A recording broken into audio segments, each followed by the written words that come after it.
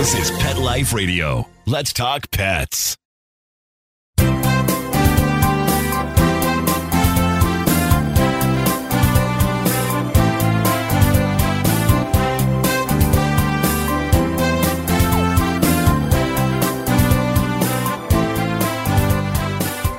And welcome. You're here live with Dr. Jeff, where we're here this morning or this afternoon on Pet Life Radio's Ask the Vet with Dr. Jeff, as well as my Instagram Live.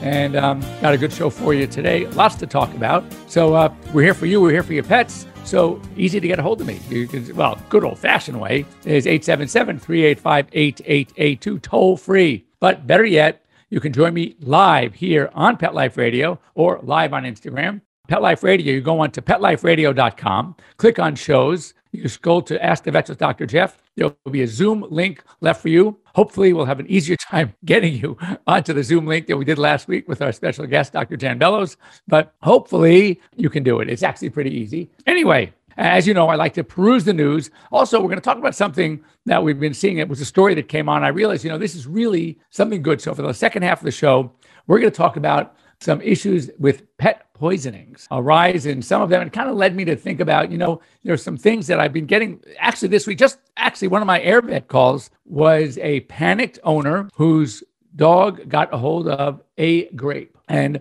a lot of stuff on the internet, you hear about grape toxicity. It's real. But a grape for a 40-pound dog didn't seem to bother me. The dog is doing fine. And, I go back. It shows you just how much we don't know as well as how much we do know is that years ago, before this all started happening, I used to give grapes to my dogs as treats.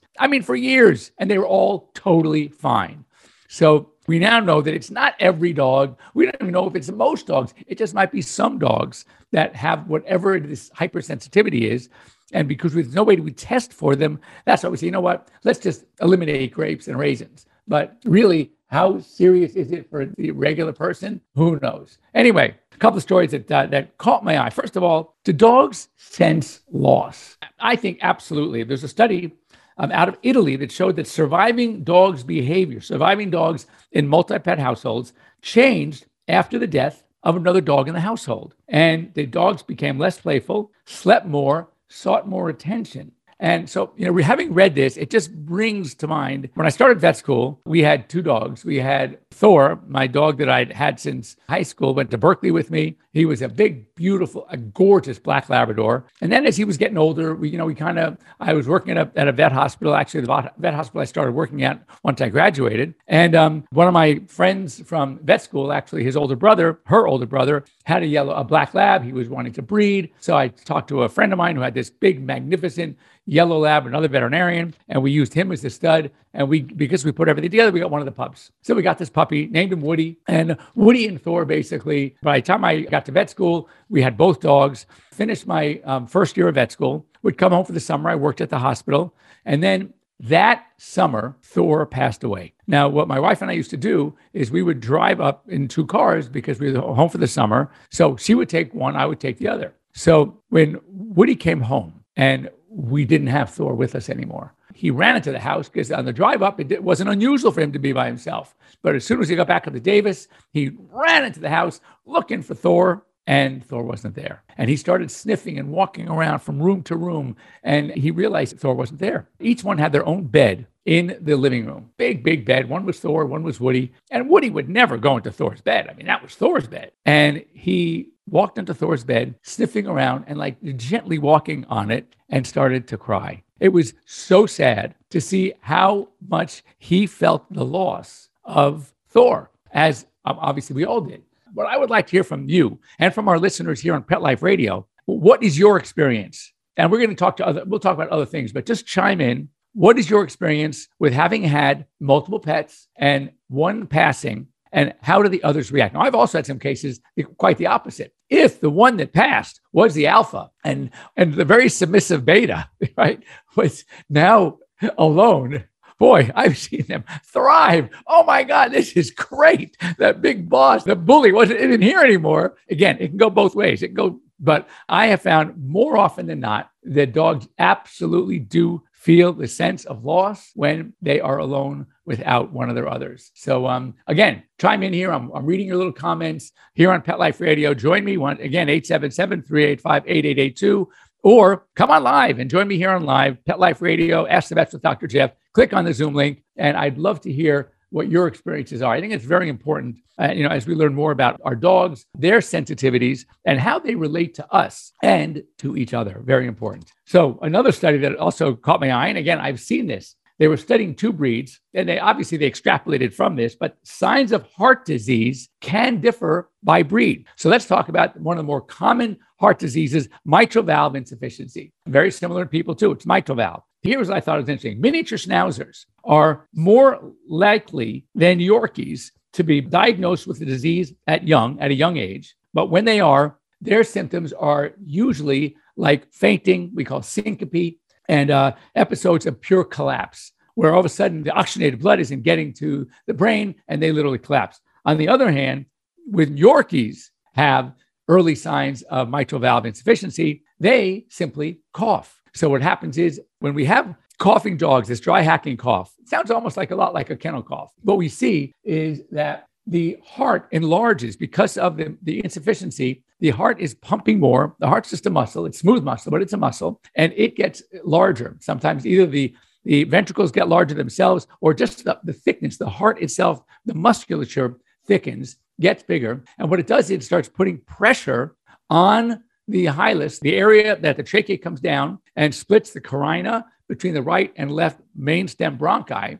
So now it gets pushed up. So instead of a nice grade of starting up here, the trachea, and coming down into the lungs, the main stem bronchi, what happens is now it comes this, and because the heart's pushing it up, it goes like this. So now at that area where the airflow is having to make that bend, that turn, what we're seeing is almost, think of the Snake River. With the Snake River, now like this, didn't start like that. It was just more of a mile. But as every time the water would turn the corner, turn around one of the bends, it would erode and erode and erode. Well, that's what happens in the trachea too. So the airflow erodes the surface, it gets irritated, and we start getting what we call a tracheal cough. It really wasn't a respiratory problem. It was just a simple heart enlargement pushing up on the trachea and causing this coughing. And that's what we see in Yorkies. So again, if you have dogs, if you have a Yorkie, starts coughing, hacking, not exposed to other dogs, not going to doggy daycare, you can't imagine how we would have gotten kennel cough, right? Have your dog checked out by your veterinarian. There is a chance that we have early signs of heart disease. Now,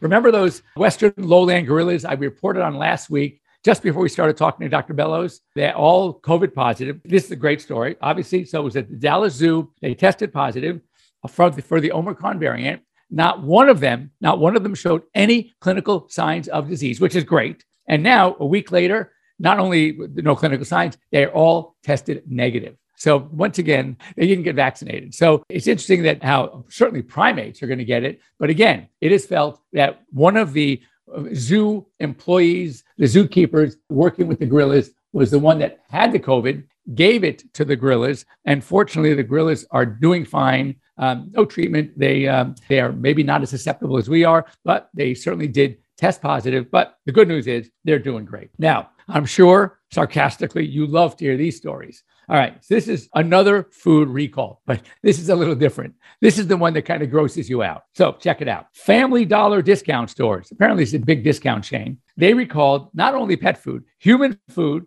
pet food, drugs, medical devices, everything they store in their storage units that were contaminated with salmonella and other pathogens because of rodent infestation. So where they're keeping all this, storing this stuff in these big containers, there were rats in there, and rats leave their mark by what they eat and what comes out the other end. And that was infected with salmonella. That could be in not only pet food, that's gross, but to think that it could be in your food too, that's even grosser. So if you shop at Dollar Discount, wherever you happen to be in the country, their storage units were in Arkansas, but they ship out nationally. I would be very cautious if you have food or any of these things, drugs, medical devices from Dollar Discount, take them back. And if your pet is in any way acting strange and has eaten food that was purchased there, take your pet to your veterinarian and have him or her checked out, because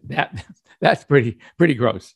And speaking of weird diseases, you've heard of botulism. Okay, botulism is Clostridium botulinum. It is a potentially deadly bacteria. We can get it. You ever have an old can sitting in your cabinet for who knows how long, way past the expiration date, and the top of it now is kind of bulging, and if you open it, don't eat that food. Do not eat it. Good chance that is a botulism. Anyway, it was found in hay, again, and fortunately, there were about a number of horses in Florida exposed to the botulinum toxin, the botulism, from affected hay. And again, it gets moist, it sits. And you know what they say also? If you see rodents and other species that were eating and living in that hay are dead, then be very careful. Don't feed it to your horse or any of your animals, because there's a good sign that these animals may have died from some sort of disease. Anyway, fortunately, these horses were treated. There is a botulism antitoxin that is given. They were treated at the University of Florida, and they are all doing well. So that's good news. And last story before we break, and we're going to talk about some toxins. By the way, please, if you have any comments, anything you want to add to anything I talked about, or anything else that you would just like to talk about, now's the time to get me. So here is what I kind of talk about this a lot, and it's great to hear that I'm not the only idiot. So social media feeds pet diet trend. That's the headline. So owners, right, customize their pets' diets based on what they eat on human diets and the trends that they see all over the internet, such as raw, gluten-free, grain-free, vegan, vegetarian, supplements, et cetera, et cetera. And these trends, which are obviously promoted in social media, can often contain misinformation. As I always say, the internet is a great source of information, but unfortunately, it's also a pretty bad source of misinformation. So it's not always so great. Don't always believe everything you read. And some of this misinformation and these trends could have negative, deleterious effects on your pets. And, you know, one thing I always say, do you eat your pet's food? Do you eat their dog food? Right? I hope not. Anyway, so don't have them eat the way you eat necessarily. Can it be done? Yeah. Are we able, with our limited knowledge of nutrition, even from a veterinary standpoint, to create a balanced food based on what? So if you're not going to work with a veterinary nutritionist to help you sort of develop a meal, all right, that is not only safe, but is going to be balanced and nutritious for your pet, don't do it just because you like to eat raw or you like to eat. Raw diets, it was already shown. I had a raw diet on the market. We went through 2 processes to make sure that that food was safe. We did HPP, high pressure pasteurization, or they call it high pressure processing, and freeze dried, because that's what it takes to kill off all the bad bacteria, Salmonella, E. coli, Listeria, Campylobacter. So these are the things that are hurting our dogs. So don't think that it's okay just because you want to eat raw, that your dog should eat raw. Oh, the argument, well, they did it when they're wild, their ancestors. Yeah, but that was hundreds of generations ago. And there's change from what we call domestication of pets. We have changed their gut flora from how we have chosen to raise and breed our pets. So what was good for their ancestors, many, many, many moons ago, doesn't mean it's good for them now. So can it be done? Yes, it can. But again, don't just do it because you do it.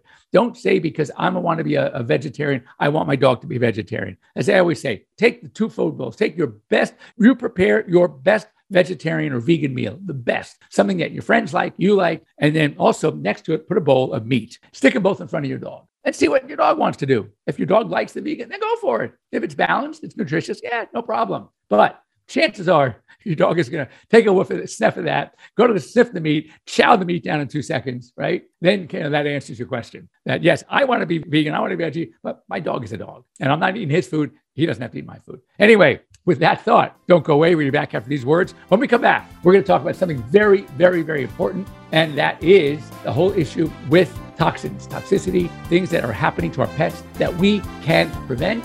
So don't go away. Take a bite out of your competition.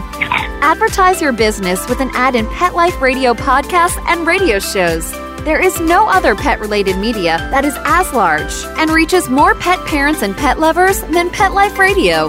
With over 7 million monthly listeners, Pet Life Radio podcasts are available on all major podcast platforms. And our live radio stream goes out to over 250 million subscribers on iHeartRadio, Odyssey, TuneIn, Stitcher, and other streaming apps. For more information on how you can advertise on the #1 pet podcast and radio network, visit PetLifeRadio.com/advertise today. Let's talk pets Let's talk pets on Pet Life Radio. Pet Life Radio. PetLifeRadio.com.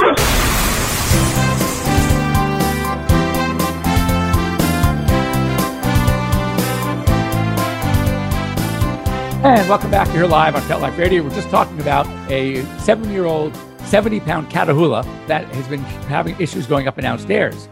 And I think she's 8 years old. So basically, it's very common. And dogs can get a number of spinal-related problems.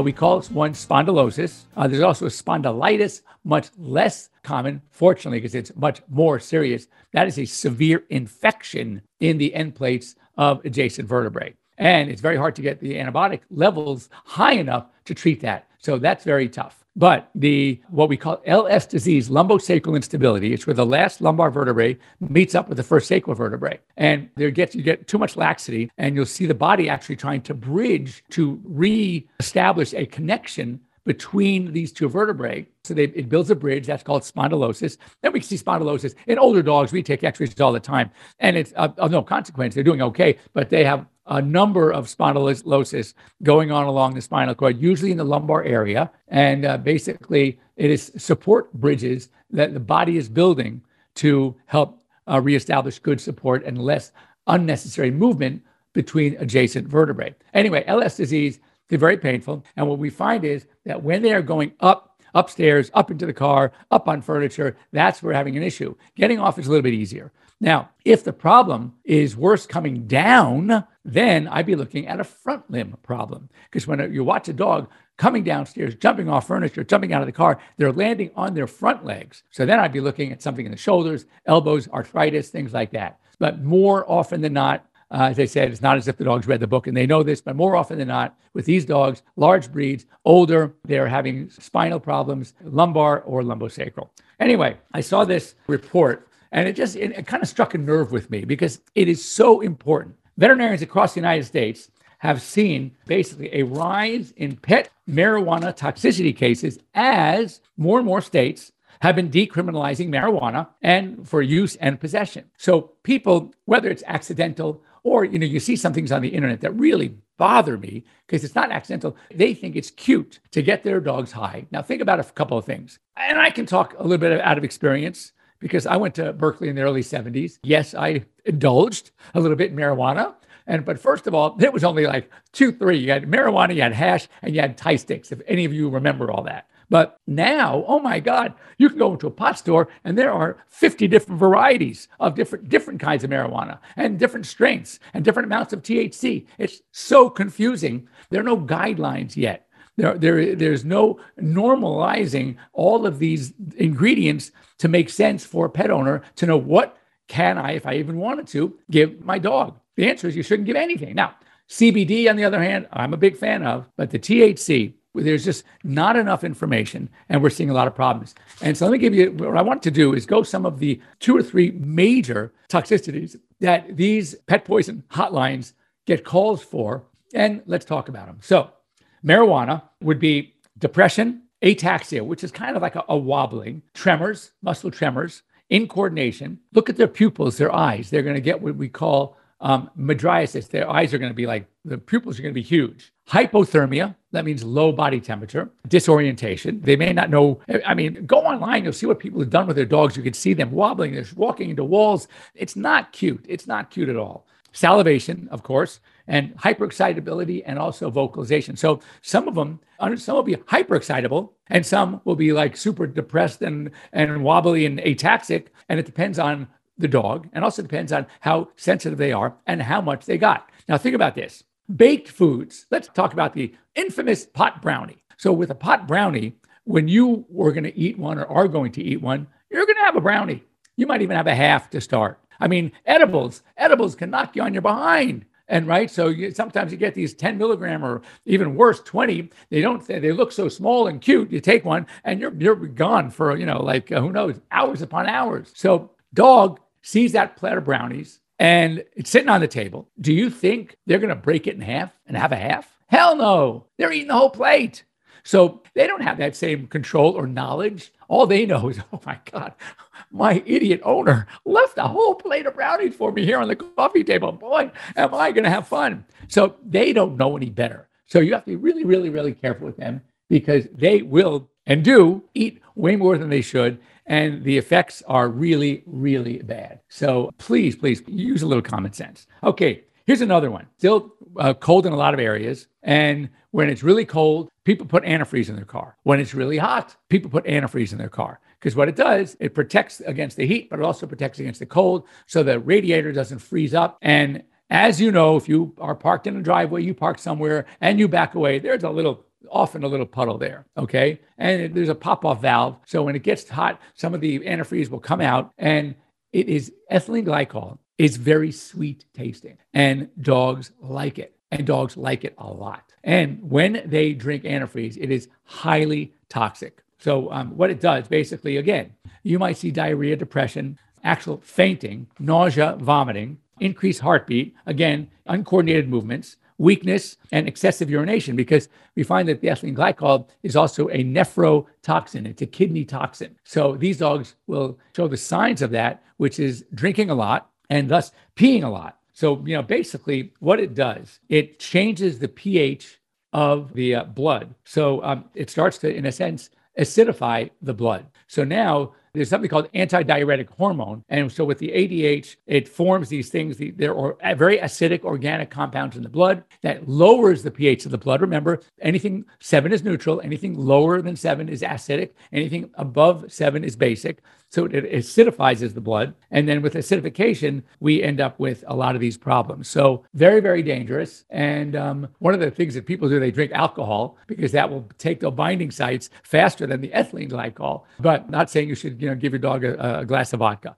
So you definitely want, if there's suspicion, you need to see your veterinarian. That's something that needs to be treated, and it needs to be treated somewhat quickly. Lastly, we already talked about grape. My recommendation, avoid raisins and grapes. But also my recommendation is don't panic. I've gotten calls that my dog got into my trail mix, and 80-pound dog, and there was a raisin in it or 2 raisins. Or they made a muffin, and they know that in each recipe, they put about 12 raisins, and they got it away, and what was left, they can count 10 raisins. All right. So, again, I would say, don't listen to me, listen to your veterinarian. But I know I've been in many arguments with some emergency clinics whose clients who got a call from one of my clients, and they went in, my clients complained because they spent $1,000 or more because of a raisin, pretty expensive raisin. But I would not have gone so nuts. They say, oh, even 1 raisin. Yeah, 1 raisin for, a 4-pound Chihuahua, maybe. But I know someone's going to get out there and they're going to, yell at me and say, no, it's not true. Meanwhile, I will tell you this. Most dogs, since I've never, ever had a dog that had the sensitivity to grapes,